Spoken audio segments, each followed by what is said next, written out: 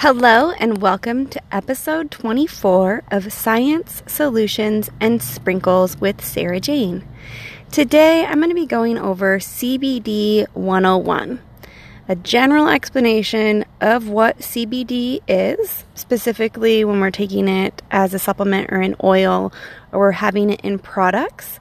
And now we'll talk about CBD, we're going to talk about THC, we'll get into what all those acronyms, the ECS system and the CBGs and the CBGAs and all of that. We're also going to talk about the plant, so the cannabis plant. No matter what you call it, if you call it bud or ganja, hemp, kush, marijuana, Mary Jane, pot, reefer, weed, whatever it is, we're going to be talking about the cannabis sativa plant. We're going to define some things. I will try to overpronounce so you can understand what I'm saying. So CBD, we're talking about cannabidiol. THC, we're talking about tetrahydrocannabinol. So let's just dive right in. This is episode 24, CBD 101. CBD comes from hemp. So when we talk about straight CBD, if we're trying to be purist, we're going to talk about CBD, which does not have THC. Or in the case of hemp, we're getting CBD from, you can get hemp from marijuana or hemp. You can get CBD from marijuana or hemp, but hemp is classified according to the Department of Agriculture by varieties of cannabis that contain 0.3% or less of THC. So these are cannabis plants that have been specifically bred to have lower amounts of THC.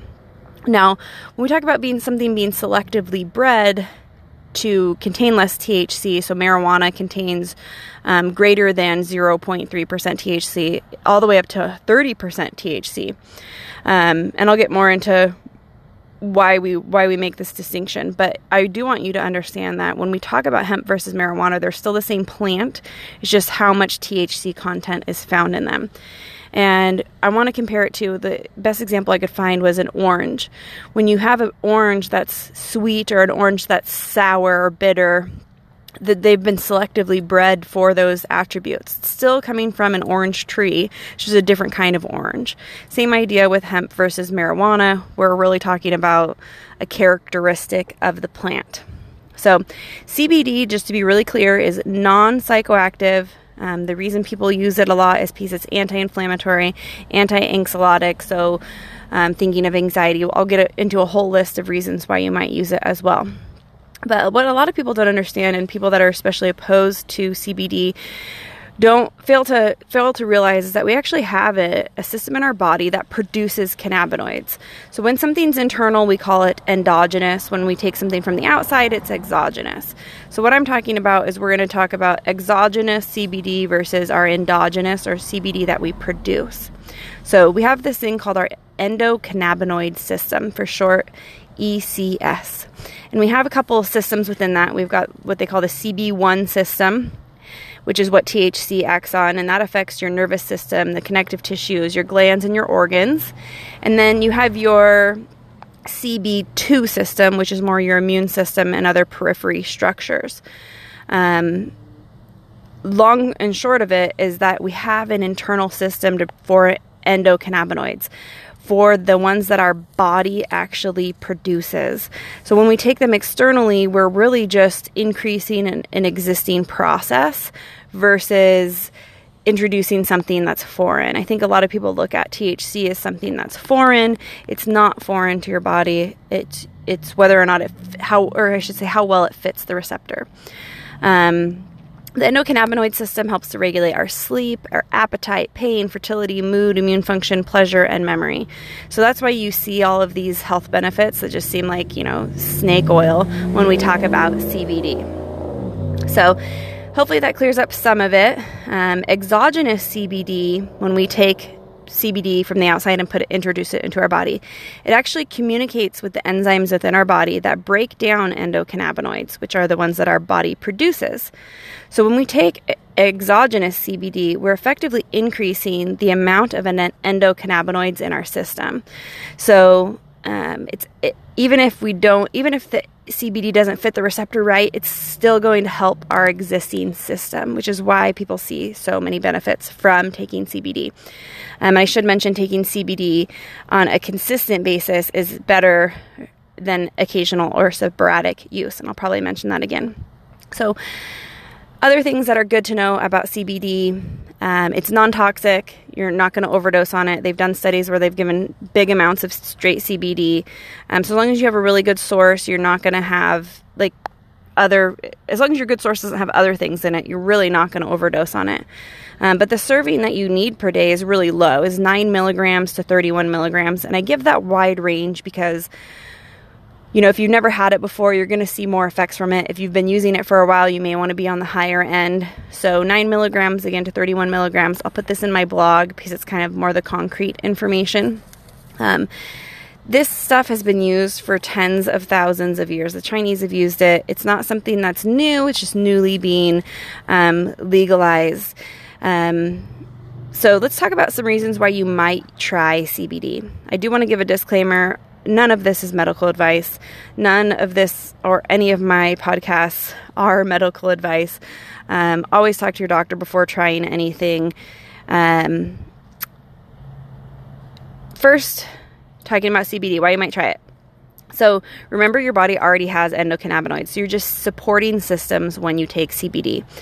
It won't get you high. It'll just improve physiological systems. So anti-inflammatory, that's one thing you'll see. That's probably one of my least favorite terms because certain drugs can be anti-inflammatory. The FDA says, support healthy inflammatory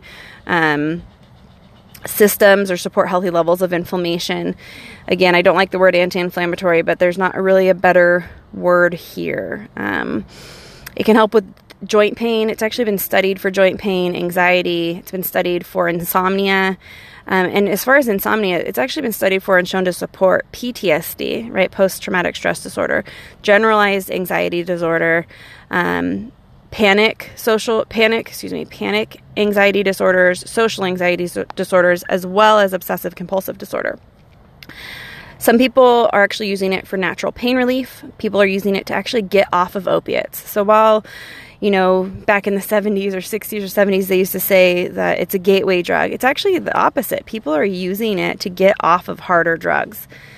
People are using it who are epileptic and haven't found drugs that work. They're using CBD for their epilepsy. We obviously heard about it first being approved with people getting their medical cards when they had cancer, piece of appetite. Really fascinating one to me, found a study on type 1 diabetes. So if the pancreas is inflamed and somebody uses CBD, it can actually delay the development of type 1 diabetes. And so type 1 is when your body's actually attacking your pancreas and attacking the beta islet cells, and your body doesn't, your body's attacking itself. Basically, it's autoimmune, right? And your body will no longer produce insulin. Coming up soon, we'll have a whole podcast on blood sugar, and we'll talk about that some more. But another reason you might try CBD, believe it or not, is acne. They've used it in Alzheimer's. And again, this is not just an occasional one-time use. This is daily use. So again, daily use is better than occasional or sporadic use. If you use a legal, at least I'm in Idaho, a CBD that has no THC, it should not show up on your drug test. Regular CBD that's derived from hemp does not need a doctor note. You don't need that medical card or anything in order to buy it. Talking about the Agricultural Act of 2018, so the big facts that you need to remember as far as CBD's legality is that hemp-derived CBD is legal because it contains 0.3% THC or less, right? So if it's truly hemp, it's going to have that lower level of THC. Now, in Idaho, it has to be 0%. It can't be 0.3%. In Idaho, it actually has to be 0. Other states, look at your state for what it is. But hemp-derived CBD is technically legal in all states. Now, marijuana-derived CBD is illegal and is still classified as a controlled substance regardless of its percentage of THC. So, again, it has to be hemp-derived CBD. Look up the Agricultural Act of 2018. I'll post a link to it on the blog. final disclaimer, after I gave you all this information on CBD, I think it's fascinating. I've never actually used it myself. That is the biggest disclaimer I can give. The only ever time I've used marijuana is when I smoked in college. So that's my final disclaimer. This is Science, Solutions, and Sprinkles with Sarah Jane. Check out my blog at sprinkles.com. It is SSSPRINKLES.com. So sprinkles with 3 S's at the beginning. You can also support my podcast there and post comments on the blog if you have questions. I'll see if I can answer them. Again, Science, Solutions, and Sprinkles with Sarah Jane, episode 24, CBD 101.